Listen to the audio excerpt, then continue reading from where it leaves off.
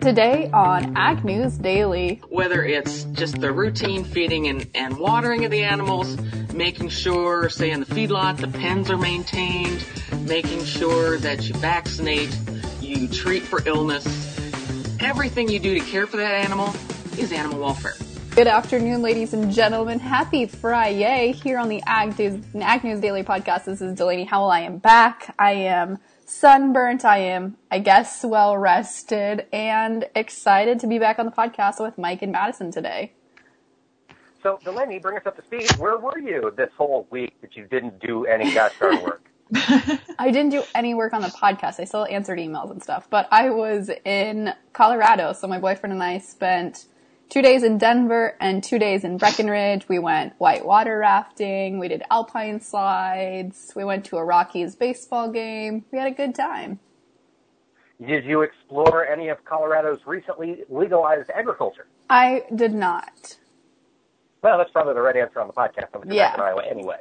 But I tell you what, so the route for us, starting off in Des Moines, you basically just take 80 straight across until you hit 76. And there were a lot of cornfields and soybean fields that looked really good, and a lot of fields that looked really bad. So that is some top quality crop scouting there, Delaney. Yes, thank you. Some look good, some look bad. I mean, I would say the ones that the job offer for the USDA is probably right around the corner. I would say the ones that looked good, though, looked really good. I think they looked where they should be for this time of year, and the ones that looked bad still had standing water, ankle deep. There were a couple of fields that were maybe ankle height. I guess what I'm trying to say is there's a big discrepancy between those fields. Gotcha. A lot of variability. I think that is going to be the theme of the year. Folks that were able to get in before the cold, wet snap there in April, that corn does look good. I've been all over Iowa the past couple days, and it is waist high, chest high in some places. Dark green. It's shot up a foot here in this past week, given the heat that we're finally getting put on this crop. And then there are some other fields that, you're right, they're still ankle high. Little ankle biter corn. Absolutely. But so they're talking about this year's crop. I've got some interesting news to share with you guys. I've been watching this week. I have been still reading the news, Mike. I haven't been completely checked out, but the CME Purdue Ag Economy Barometer, they put together, of course, monthly surveys. They've been seeing a lot of folks this year, when asked on the recent survey, talking about how they made their decisions this year to plant their crops. On their latest survey, they showed that 1 in 5, or about 20% of the growers that they interviewed, of corn growers specifically, said that they planted more of the grain this year in anticipation of USDA's second payment plan for farmers and ranchers. And some 10% of farmers said they grew more soybeans because of that direct aid package. So it sounds like, of course they said, USDA said, we don't want this to sway farmers' decisions, but these growers are directly correlating that, in fact, it did sway their decisions to plant this year. Yeah, you can't drop something like that on the market and have it not affect decision-making. And our good friend Scott Irwin from the University of Illinois has done quite a bit talking about that. If you don't follow him on Twitter, you should. He is infamous, I should say, for his multi-tweet threads, but does cover a lot of ground, and it's very interesting. It is really interesting, and I don't know if you guys shared the statistic. I think I sent it to you earlier in the week, but talking about how there will probably be at least 10 million acres of prevent plant. The survey done by Ag Economy Barometer said, do you anticipate taking a federal crop insurance prevent plant payment in 2019 on any of the corn acreage you intended to plant? And 68% of folks said no, while 32% of folks said yes. So that seems to contradict a little bit what USDA is saying about intended prevent plant acres this year, but I guess we will just have to wait and see on that one. Yes, we will. Well, Delaney, you have been talking a lot, and frankly, I'm sick of it. Madison, how was your 4th of July? It was great. I went and helped, actually ended up painting over at one of my friend's houses, and then we went out for dinner and just had a fun time. Did you eat beef? Yes, I had hamburgers. We had hamburgers. Good for you. Good for you. Hamburgers, classic 4th of July food. Exactly. It's like the 4th of July staple. What about hot dogs? Hot dogs are a staple. They are. They are. Hot dogs are a staple, but I would lean more towards brats. I think on the floor. Yeah. They're meatier. You know, you get more bang for your buck. That's true. Yeah. Well, a lot of ways you could take that comment. Anyhow, so Madison, you're recovered then from the 4th of July. What have you known? What do you see in the world of agricultural news?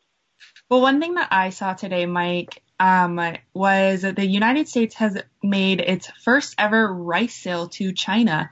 This is kind of a follow-up with the trade news we had on Monday when Chinese reported that they would be purchasing more U.S. agricultural products.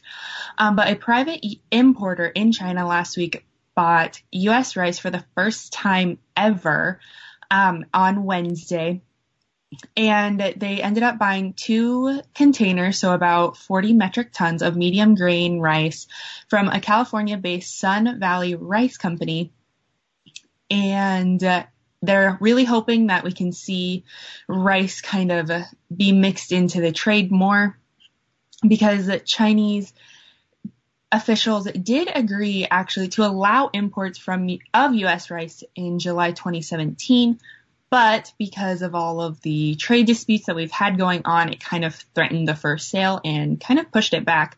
So hopefully it's another export we can see going to China. Absolutely. Who'd have guessed we'd be shipping rice to China? This has been an insane marketing year. Yes, definitely has.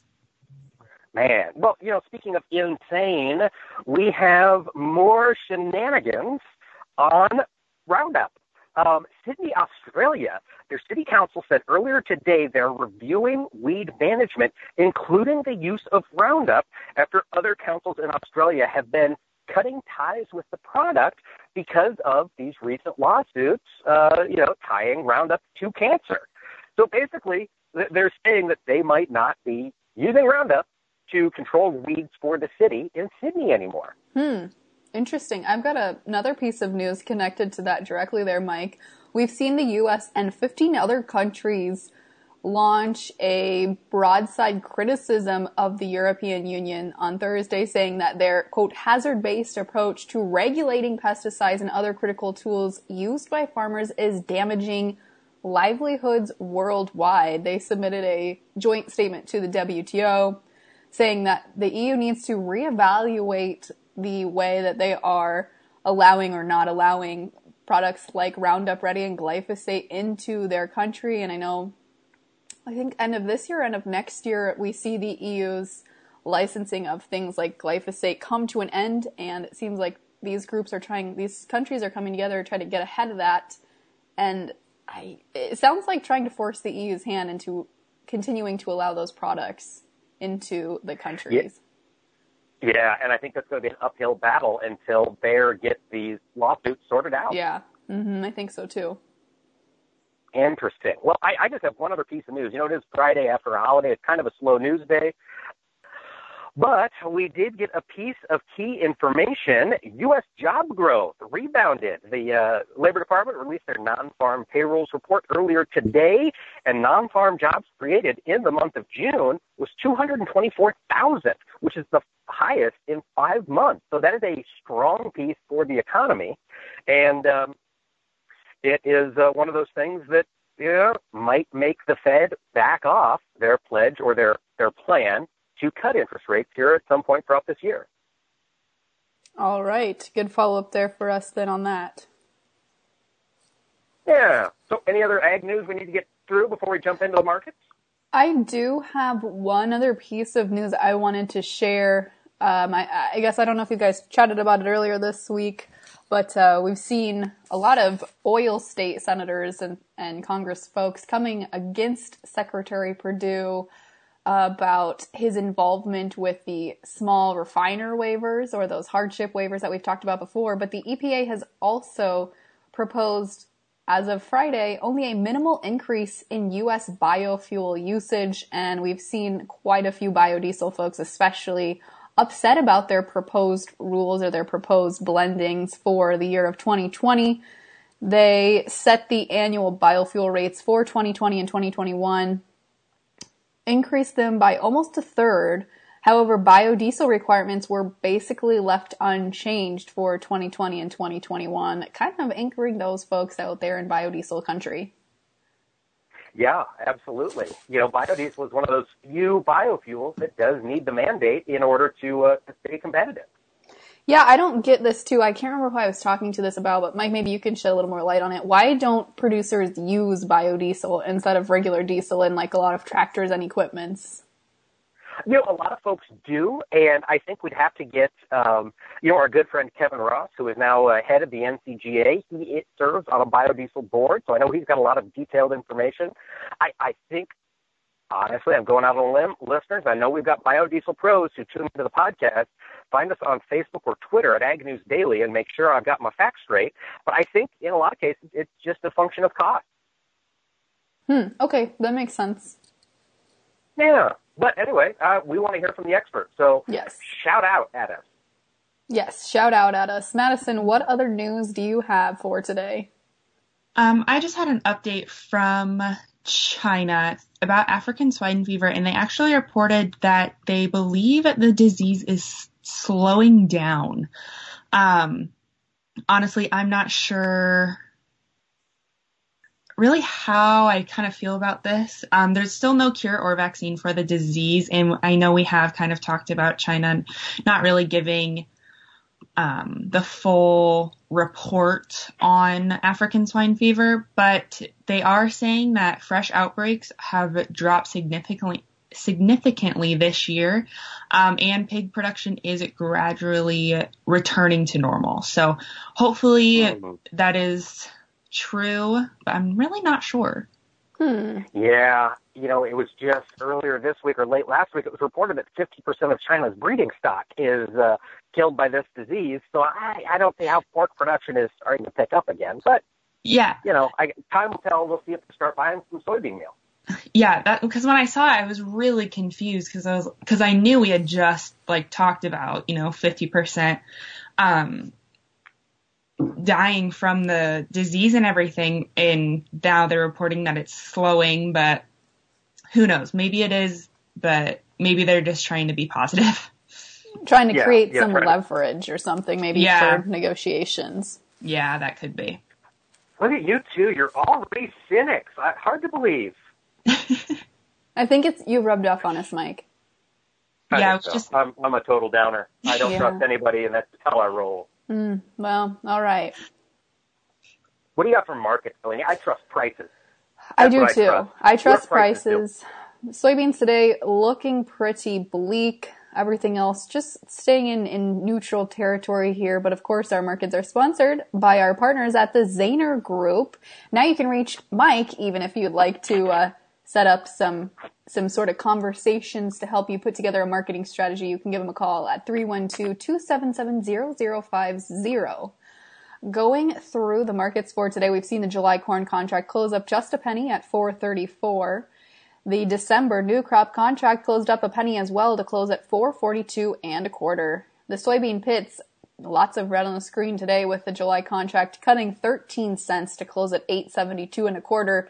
The November cutting 14 3/4 cents at $8.94 even. Wheat is following along into positive territory with the corn markets. July contract up a penny and a quarter to close at $5.19 1/4. The December up 2 cents to close at $5.27 1/4. Hopping over to look into the livestock markets for today, lots of green in the feeder cattle and live cattle markets with the August live cattle contract up $1.55 to close at $1.07 even. The October up $1.77 to close at $1.0807 1/2.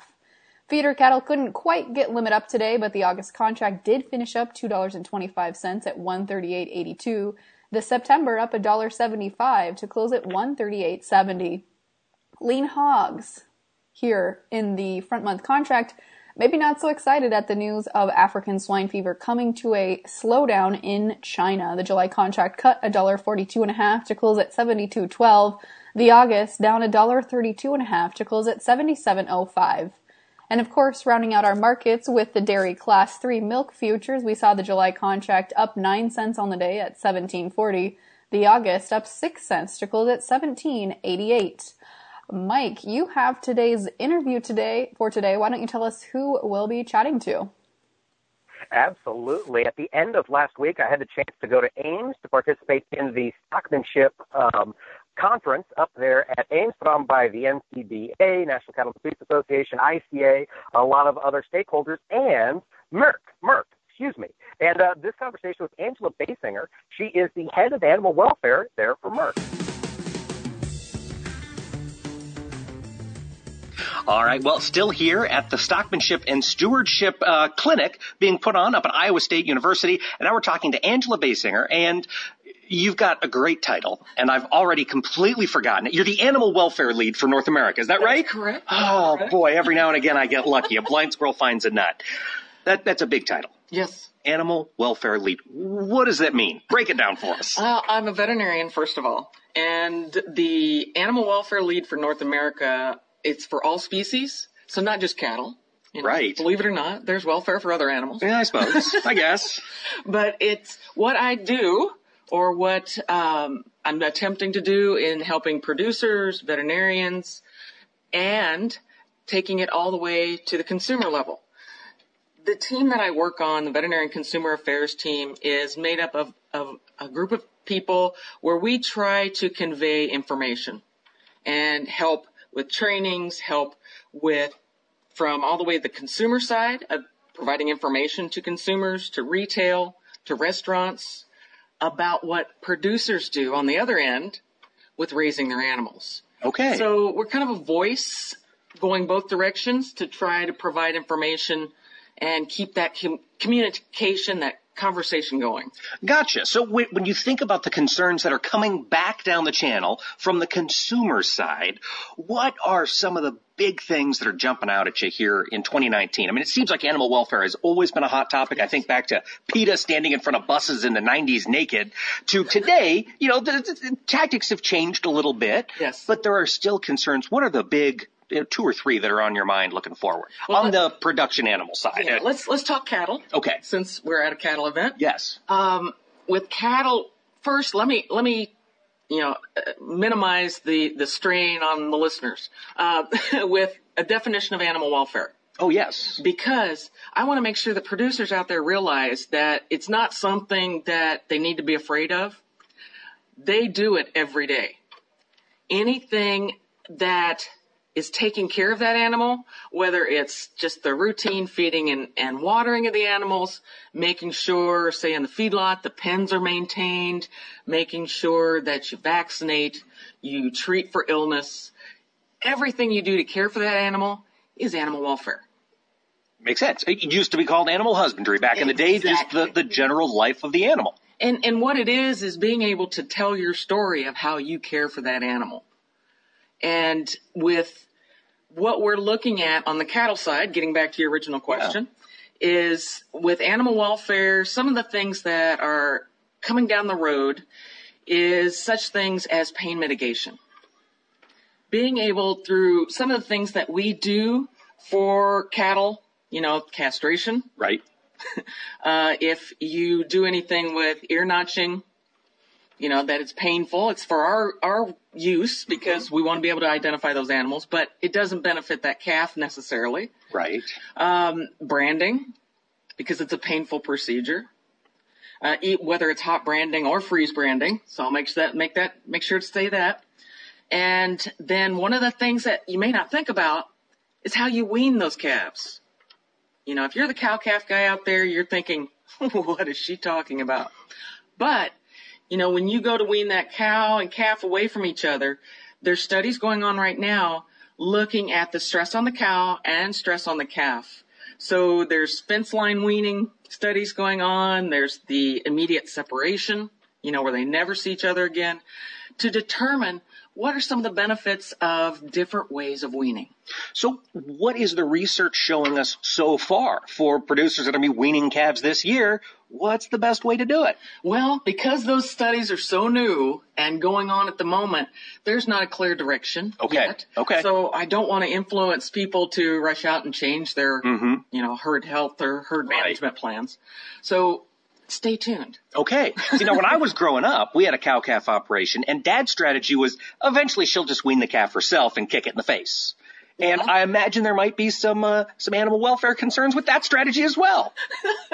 That could be painful. Yeah, those calves did not seem happy, but they quit suckling usually after about 18 months. They were about fully weaned. Funny you say that because there's just brought to my mind there's some studies going on where they're looking at little appliances they can put on the calf's nose. Yes, the nose flaps.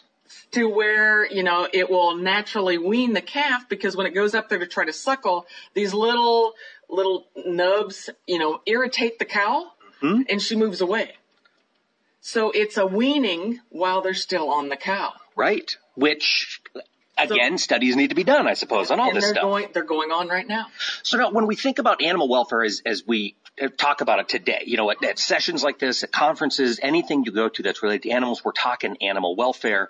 What is the general sense when you're working with producers about putting these things into place? Are most folks willing to take a dive and invest in a bud box or a tub or a snake or whatever they need for handling, or do most folks continue to do it the way Dad always did it? I mean, you've got both sides of the coin there, but producers, they realize that if it's something that's going to benefit the animal, they'll usually perform better.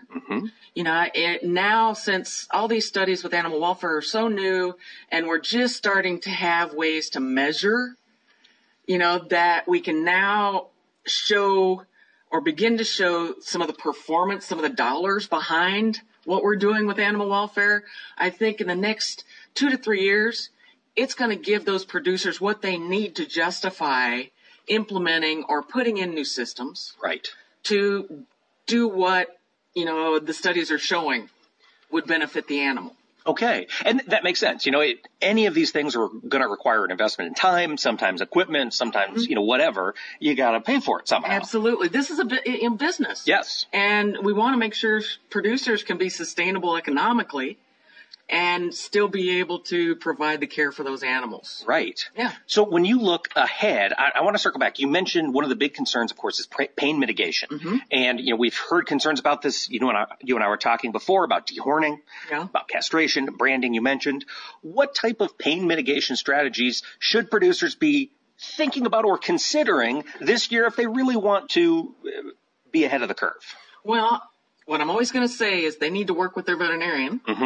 Absolutely. To decide what's best and where it fits in the timing of some of the things that they're doing. Whether, Merck has the first and only right now labeled pain mitigation product out there. And it's labeled for foot rot and then for fever associated with respiratory. Okay. And with that in mind, though, they can work with their veterinarians to see how it's appropriate to apply the pain mitigation products out there. Gotcha. But they do come with a cost. Yes. And we don't yet know the total payback yet. The studies, as you mentioned, are ongoing. Yeah. And we're actively pursuing some studies, and we always look at the performance parameters, behind showing how our products, or Merck's products, will benefit the producer. Okay. Now, we're talking a lot about cattle. Of course, we're at a cattle event. We've got a lot of listeners who are pork producers, a lot of contract growers, folks that are out there working with animals every day and may not necessarily own the critter. Yeah. How do you put into place animal welfare practices if they're not demanded in the contract? Or what should growers be thinking about from that perspective? Yeah, I mean, I've worked for a long time in the large animal industry, and a lot of the pig producers out there I've interacted with quite a bit. And they already, the swine side has an industry audit that comes out and goes to the farm and actually evaluates animal welfare. And that's the common swine industry audit. Oh. And so they're routinely already being evaluated by third-party auditors, which that audit then goes to the packer so that they can take their pigs into slaughter. So the pig producers are, really working hard at implementing a lot of the things that the industry has deemed as needed for animal welfare. Interesting. So they are kind of ahead of the curve. They jumped in front of this issue from the get-go. Yeah, and the poultry industry, since there is a lot of poultry here in Iowa as well. Absolutely. They're already looking at the different housing systems, the different ways to, monitor, if you will, the flock health. And you make sure that those animals are performing well because they're cared for. Right. And I'm a firm believer that the only good chicken is a fried chicken. That's kind of where I come down on the issue. But, yeah, I want that fried chicken to be tasty. It's kind of, I probably shouldn't be talking about chickens at the cattle meeting. Chickens are gross. Listeners know my perspective on chickens. We had broilers when I was a kid, and I just never fell back in love with them. Here. So now let's talk a little bit about what Merck is doing. You guys have a pretty cool program that's to help producers kind of get in front of these things and get a better feel for it visually. Talk a little about what you guys have been working on. We have some online, on the internet, video training type programs, and we call those our Care 365 programs. We've got, and the first one was Dairy Care 365. So there's a whole series of training based around care for the dairy animal. So that's Dairy Care 365. Then we also have rolled out just this year at the NCBA convention, we rolled out the Cattle Care 365. And there's only one set of modules right now, and that's based around animal handling. Has to do with bringing the animals into a bud box or to a tub and through the snake and on into the chute. Okay. And how to handle those animals so they're not stressed. How can be managed better going through facilities. Because how you start animals out is typically what they expect next time you walk up to them. So these modules will help the producers understand some of the aspects of their behavior, their flight zone, how to, what they look for, their vision, how they detect things in the environment to better be able to manage them. Absolutely. And, it's fascinating. Just experience with cattle, you learn these things.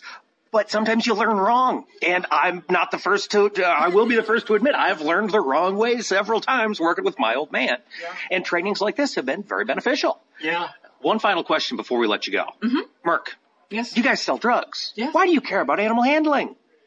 If we didn't care about animals, why would we be in the business of trying to help them with the products that Merck has?